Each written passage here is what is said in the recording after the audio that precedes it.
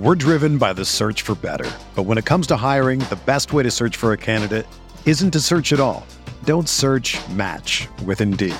Indeed is your matching and hiring platform with over 350 million global monthly visitors, according to Indeed data, and a matching engine that helps you find quality candidates fast. Ditch the busy work. Use Indeed for scheduling, screening, and messaging so you can connect with candidates faster. Leveraging over 140 million qualifications and preferences every day, Indeed's matching engine is constantly learning from your preferences, so the more you use Indeed, the better it gets. Join more than 3.5 million businesses worldwide that use Indeed to hire great talent fast. And listeners of this show will get a $75 sponsored job credit to get your jobs more visibility at Indeed.com/Blue Wire. Just go to Indeed.com/Blue Wire right now and support our show by saying that you heard about Indeed on this podcast. That's Indeed.com/Blue Wire. Terms and conditions apply. Need to hire? You need Indeed. Aaron Rodgers looking for Devontae Adams. He's got it. DJ Moore has a pass to the end zone. Jonathan Taylor, touchdown. Pass is caught. Diggs, touchdown. Hello everyone, welcome back to RotoViz Overtime on RotoViz Radio, brought to you by Blue Wire. My name is Colin Kelly. You can follow me on Twitter at Overtime Ireland, and as always on today's show I am joined by Sean Siegel, my co-host here on RotoViz Overtime. Sean, we teased it on Tuesday's episode. We do have a very special guest for today's show and for Saturday's show. We're delighted to say that we're going to be joined by Matt Hicks. You can follow Matt on Twitter at the FF_educator. And of course, we're going to hear about it a little bit closer to the end of the show, but Matt's done a fantastic job as well with the Rookie Big Board podcast. But Sean, it's just the mannerly thing to do to welcome the guest to the show before we get to you. So, Matt, thanks for jumping on. We're going to be excited here to dive into some of these prospects, and I know you've been diving into the tape over the last weeks and months, so looking forward to this. Yeah, I'm excited to be here. It's the best time of the year. It's full-on rookie fever, so I'm excited to chop it up. Yeah, we always, it's hard to say. I think me and Sean go through week by week that it is the best time of the year. There is no off season at the moment. It is pretty consistent around the NFL landscape, but particularly what's happened over the last 3 or 4 days around the NFL has been pretty damn crazy. But on today's show, we are going to talk wide receiver and tight end. But Sean, I know you want to jump into the big picture element first. I do, and Matt, listeners should know that they can watch your YouTube videos of these prospect breakdowns, and I've been watching some of those and enjoy the big board element. Give us sort of the big picture before we get going here. Explain to the listeners sort of what your process is and how you're going about your prospect rankings.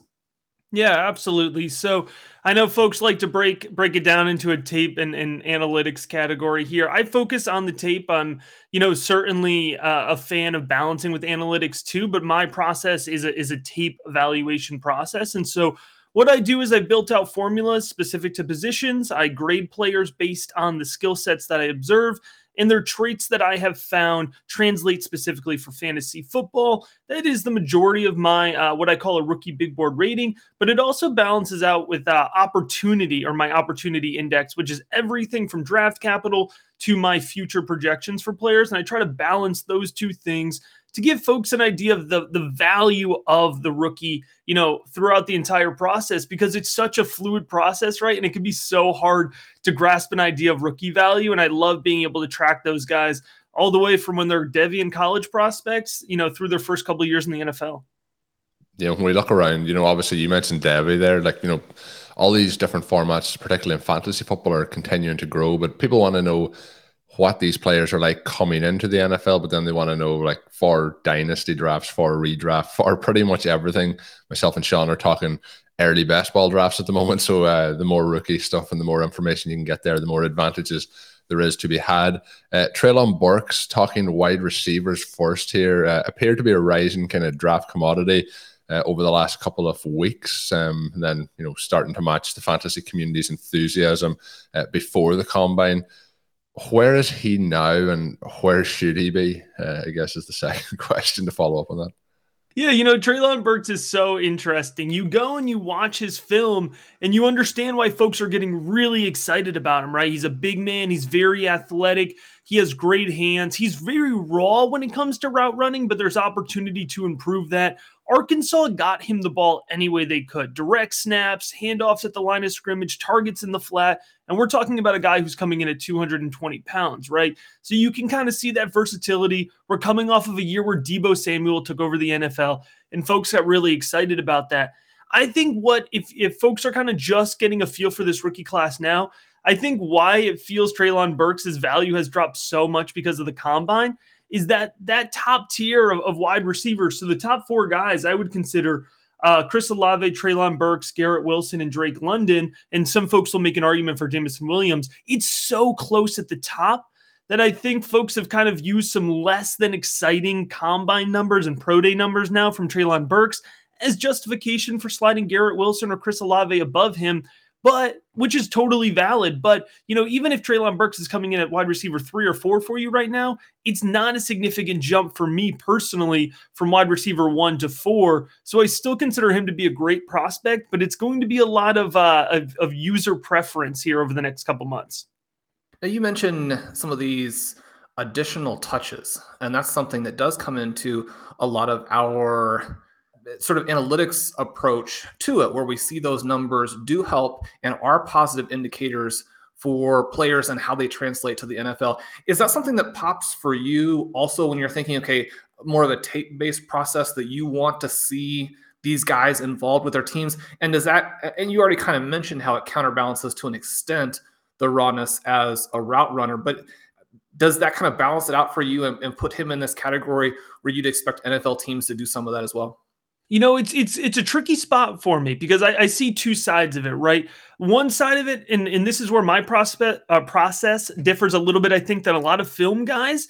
I've learned to devalue route running as a trait. It doesn't really translate to fantasy football, right? Like NFL teams kind of make you run the routes that they need you to run, and you don't need to run all 9 routes and run them well in college to be successful in the NFL. And just because you are successful as a route runner in college, i.e. Jerry Jeudy, it doesn't mean you're always going to translate, necessarily for fantasy purposes.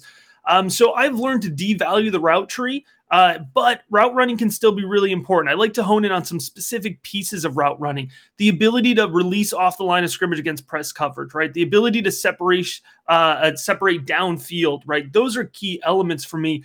But I've been cautious also with these high volume guys, right? Because it's all about how you can project what they're going to do in the NFL. So I faded Rondale Moore last year. I faded Kadarius Toney as kind of these high, what I would call manufactured production guys, right? Because I didn't see a clear path to be able to project them into volume, given their size, given, kind of their gadgety ability. Well, I should say Kadarius Toney was a little gadgety. Rondale Moore is just going to be stuck in the slot in the NFL, right? Or at least split in. And so that can limit volume. The difference here with Treylon Burks, who did see a lot of manufactured production, is there's room, I think, to develop in that route running. There's room to project him as a boundary wide receiver. And most importantly, there's room to project him as a red zone target, right? Which isn't something we could have said about high manufactured production guys like Rondale Moore and Kadarius Toney. So it's a little bit of a long-winded way of answering your question, but generally I fade manufactured production in college. But because I can project a little bit further with Treylon Burks, I'm not, necessarily fading him because of that. Now, you had mentioned these Ohio State wide receivers, and I think anytime that we talk with somebody who is looking at it from a tape perspective, we're really excited to hear kind of what they see as the differences. Because you look at this combine, very impressive numbers in terms of the 40, maybe more mediocre numbers overall. They come out with these athletic comps where maybe Will Fuller is someone who you're looking at as more of an optimistic comp. And yet we know that their production at Ohio State, especially within context, was absolutely fantastic.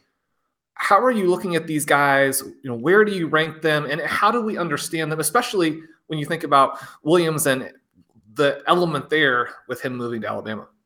Yeah, it's so interesting. Ohio State, basically a wide receiver factory, and guess what, folks? It's not stopping anytime soon with Smith and Jigba, and then Emeka Ibuka, and even more down the pipeline there for Ohio State. So we're going to be having this problem for a couple of years to come now. Chris Olave right now, and of course, there's time before we get to the NFL draft. Chris Olave right now just bumped up to my wide receiver 1. We just talked about some reshuffling of Treylon Burks because of the combine. Olave was my wide receiver 2. He went ahead and just leapfrogged Treylon Burks and slid up above him. Chris Olave, for me specifically, really fast. I think he proved that right at the combine, even with his adjusted 40 time. But it's not just his speed. He plays under control. He's such a fluid wideout for his speed. Really, really fantastic handwork. And that reliable handwork is something that's really important for me. I know it sounds almost simple, but the ability to catch the ball is highly weighted in my formula. It's why I faded guys like Jalen Reagor, right? Guys who have drops in college. But, you look at Garrett Wilson versus Chris Olave. Wilson does a lot of the same things. I think where people are excited about Garrett Wilson, and for good reason, he's a more technical route runner, right? A little bit more polished, has a little bit wider of a route tree, also has very good hands, also is fast, has good body control. But these guys are very similar in what they're going to be asked to do at the next level, right? And so, it's a little bit, again, of user choice, but for me, because I value that route running as a whole a little bit less, I have Chris Olave 1, I have Garrett Wilson 3.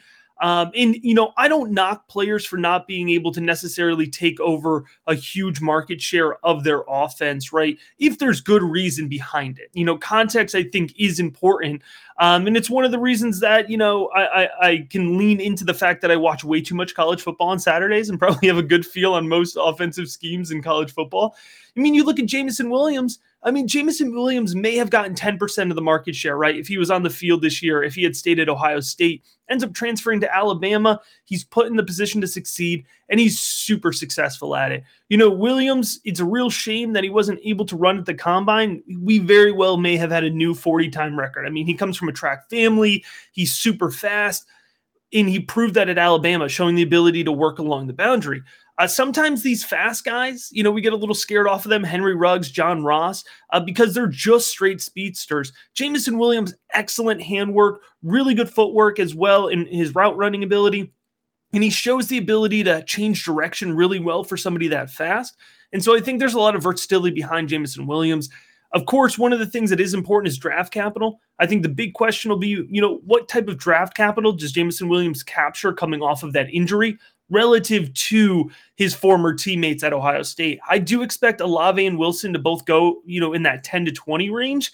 And I know it might surprise some folks, but in this year's draft class, with how much talent is at the top, I think that injury might slide Jameson Williams into that late day 1, early day 2 category. And that is a tier break for me in terms of draft capital. And so that's why Williams right now is my wide receiver 5.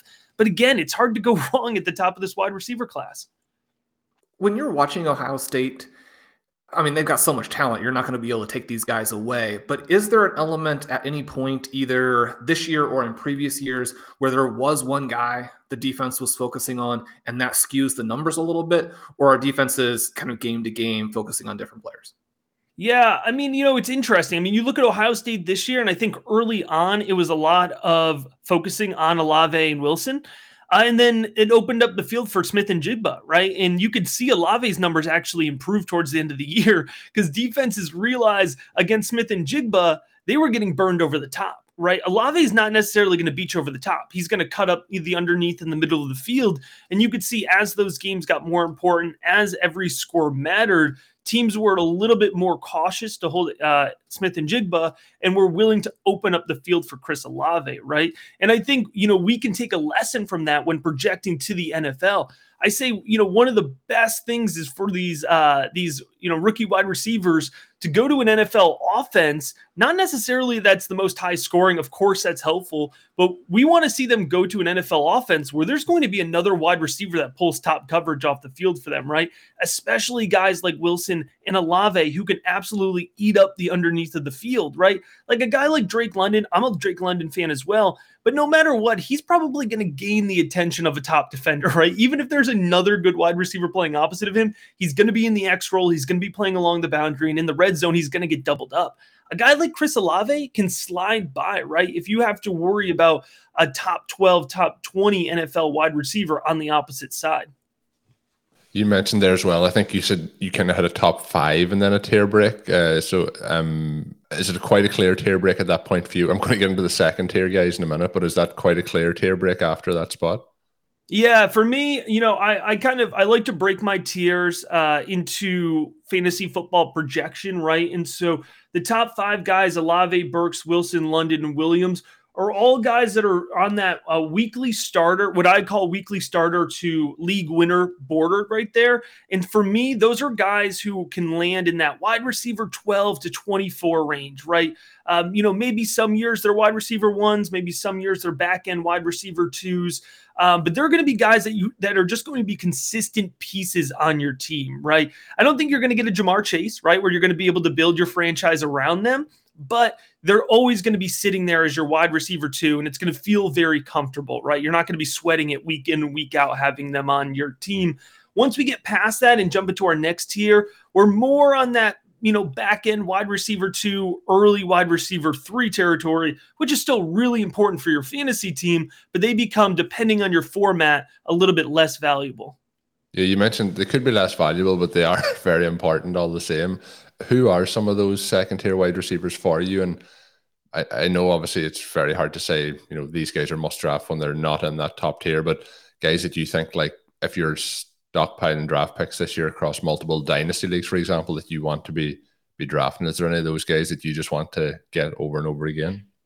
Yeah, my big thing, it's kind of just like my running bit on Twitter is every couple months I just tweet out and tell people to buy second round picks, right? Because this is what happens. We always get to this time of the year and there's really valuable, second tier of a position just hanging around. And this year, I love Jahan Dotson out of Penn State. He's super fast. He's going to beat you over the top. He's got really excellent hands. I know folks are worried about a smaller frame. That's justified, but he has great athleticism and vertical ability, and he makes himself bigger than his frame necessarily suggests that he should. So, if you put Jahan Dotson in an offense like the Chargers, right? We just talked about having some guys that can pull top coverage against you. Well, Mike Williams is back. If you got Mike Williams on one side, Keenan Allen on the other side, and you let Jahan Dotson just absolutely chew up the middle of the field in a high volume offense, right? That is going to be an excellent situation for him. A big riser right now for me in this tier is Sky Moore, the wide receiver out of Western Michigan. Sky Moore was gaining a little bit of hype. I heard probably about a month ago that the NFL was going to value him as a top 100 pick, so I bumped him up. I watched his tape. This guy was absolutely fantastic at Western Michigan in terms of his tape review. Physical wide receiver. He's probably going to be slotted on the inside. He's about 6'0". I forgot his weight off the top of my head. I think he's coming in the 190s. He was just absolutely dominating MAC defenders, playing big man football, great athleticism, great vertical ability. He goes to the combine. I think he ended up measuring in with bigger hands than Treylon Burks, right? Something like that. He measured in with huge mitts.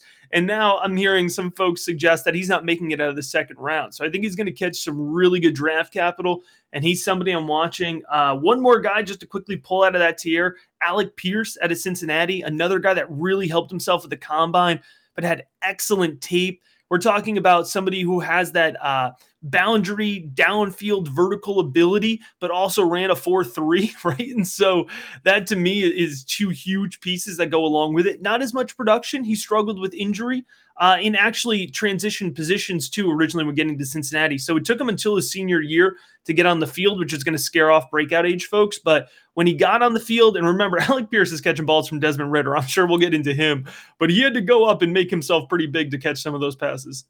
Hey, RotoViz fans, this is Dave Cabin from the RotoViz Fantasy Football Podcast, taking a minute to let you know that as a loyal RotoViz listener, you can get 10% off a one-year subscription when you use the promo code RVRadio2022 at checkout. It gives you full access to all of our content and tools, and again, that's RVRadio2022 at checkout for 10% off a one-year RotoViz subscription.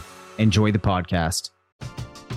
We're driven by the search for better. But when it comes to hiring, the best way to search for a candidate isn't to search at all. Don't search, match with Indeed. Indeed is your matching and hiring platform with over 350 million global monthly visitors, according to Indeed data, and a matching engine that helps you find quality candidates fast.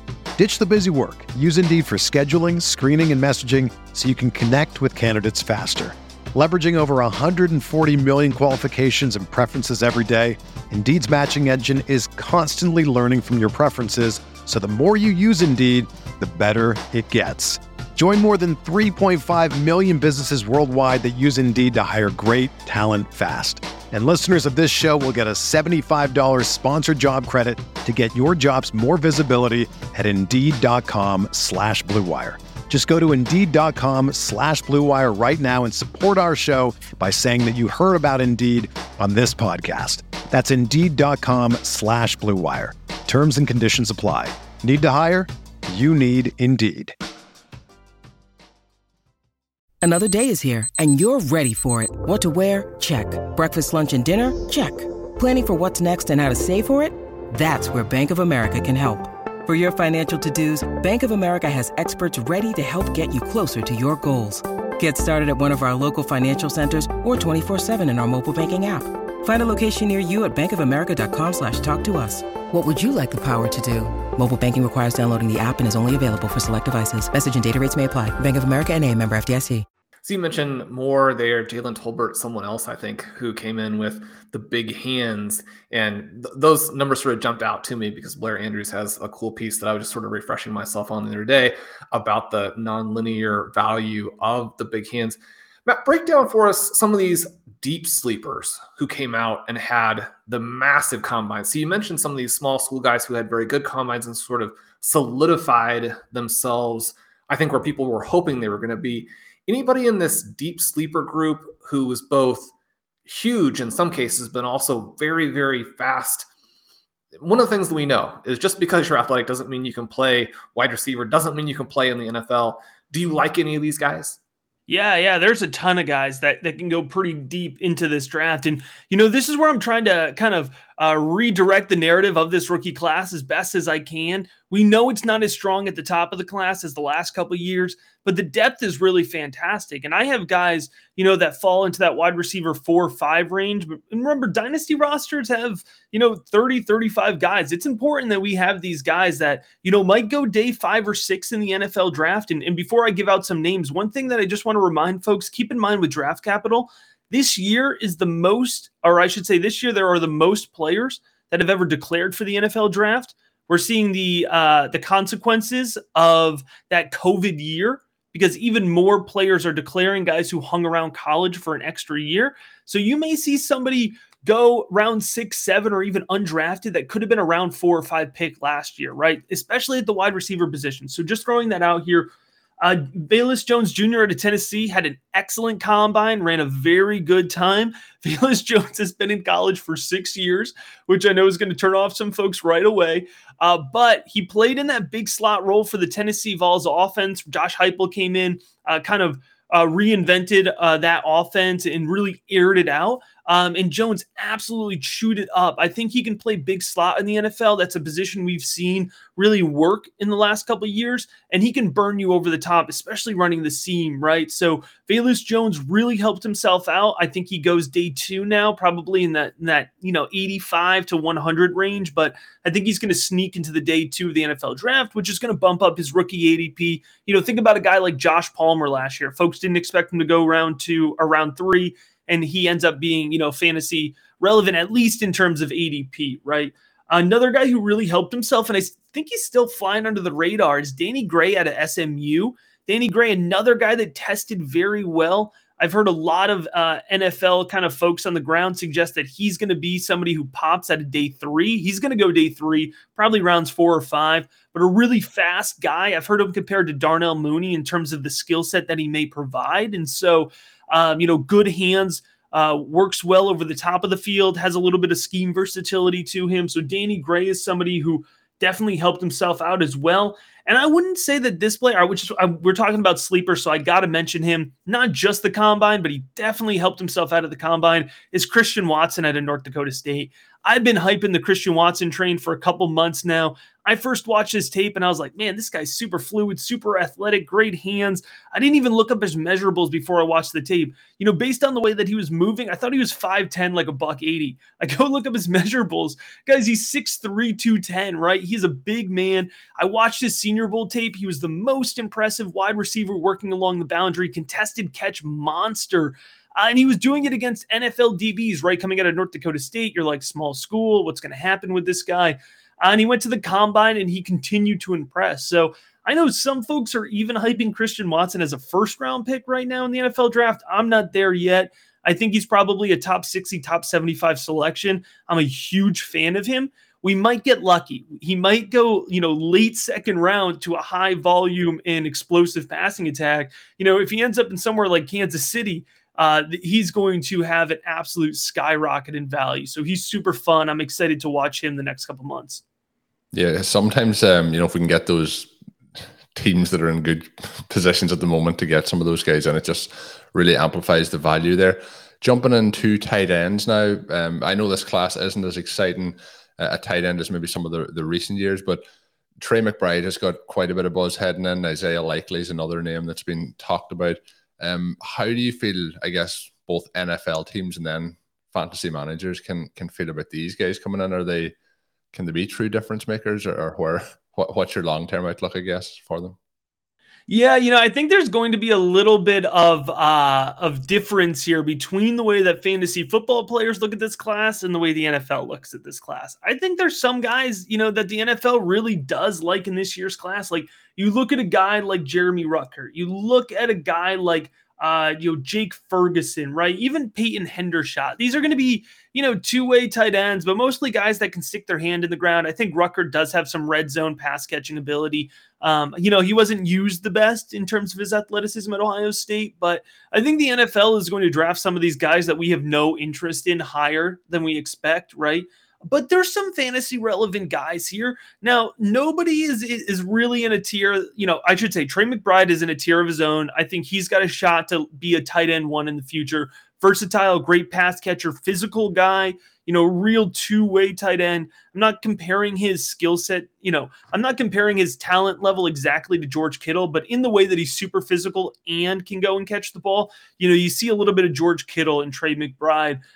Past that, we have some athletic guys that might hit, right? And for tight ends, at the end of the day, if we're using our third or fourth round rookie picks on tight ends, athletic guys that might hit isn't the worst way to go about it. So a guy like Greg Dulcich at UCLA, Greg Dulcich, not a lot of hype, was a walk-on wide receiver at UCLA, no offers coming out of college, walks on, starts as a wide receiver, transitions to tight end. So he's kind of an undersized tight end. He went to the combine, really impressed, might sneak into day 2 here. And if he does, I think the fantasy community is going to click on and be really interested in him.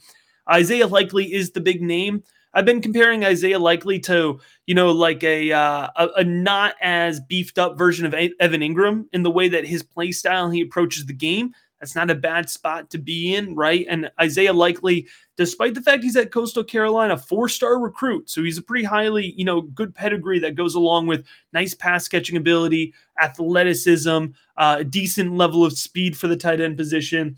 And then another wide receiver, or I should say another tight end that folks haven't really been paying too much attention to is Cade Otton. That's a guy who the NFL, I think, likes more than the fantasy community right now. He's going to go day 2. I feel confident saying that. Cade Otton is another guy, didn't get a lot of volume, played at the University of Washington, was in a really good spot coming into this season. Did really well with limited volume at Washington last year, ended up with an early season injury, and he kind of fell off the radar. But he is athletic, he has good passing and catching ability, and was not put in a position to succeed in a very bad Washington offense. So Otton is the guy who may just totally surprise us 8 months from now with what he's doing in the NFL, because he didn't really get a chance to showcase it in college, but I know folks are really high on him. So there's going to be some dart throws in this tight end class, but I can't sit here and really unfairly hype it up past Trey McBride.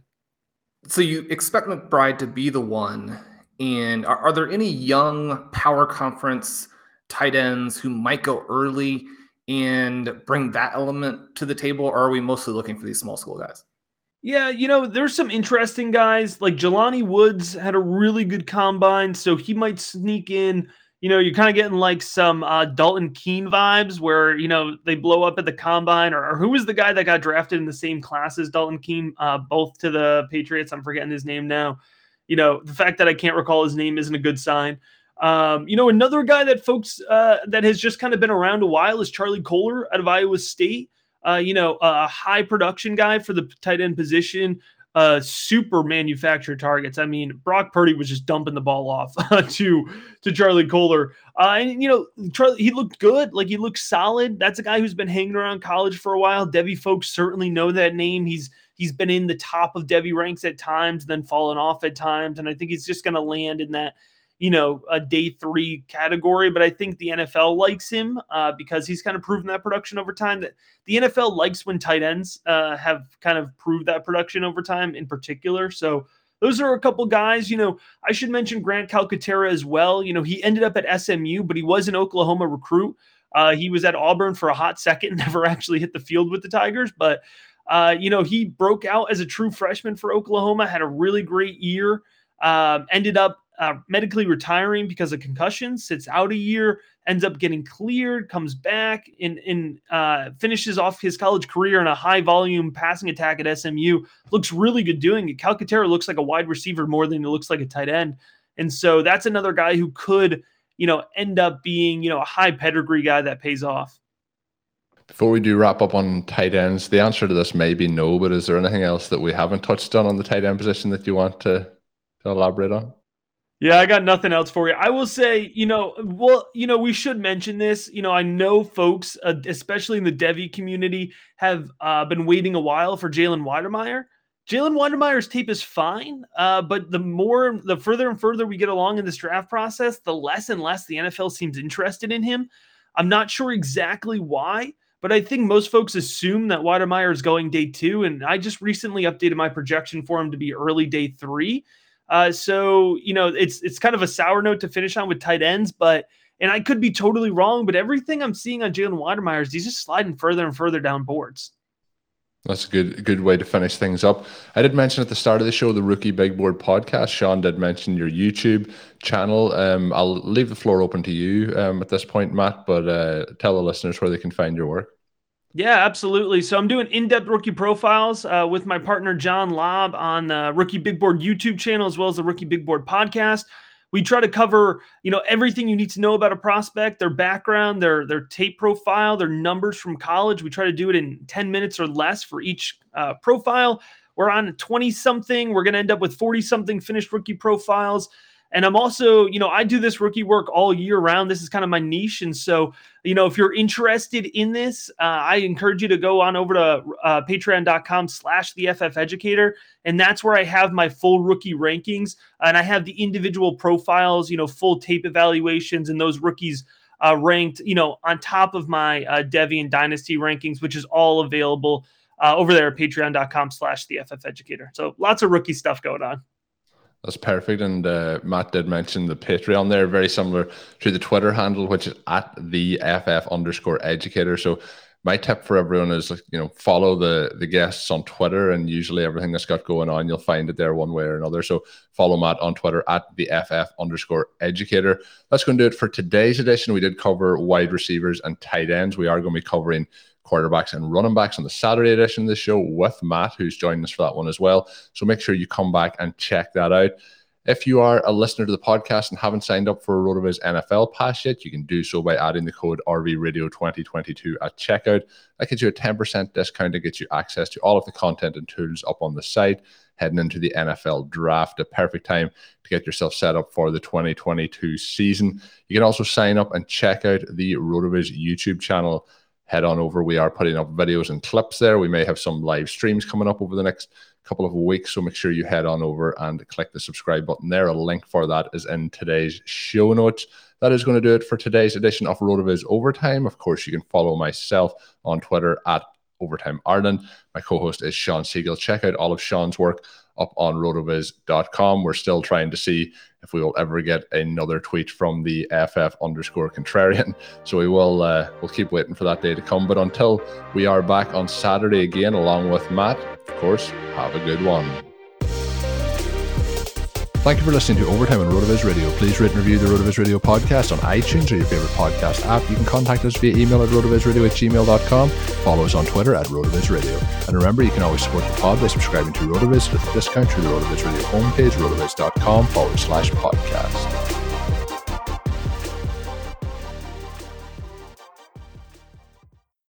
When you need mealtime inspiration, it's worth shopping Kroger, where you'll find over 30,000 mouth-watering choices that excite your inner foodie. And no matter what tasty choice you make, you'll enjoy our everyday low prices, plus extra ways to save, like digital coupons worth over $600 each week. You can also save up to $1 off per gallon at the pump with fuel points. More savings and more inspiring flavors make shopping Kroger worth it every time. Kroger, fresh for everyone. Fuel restrictions apply.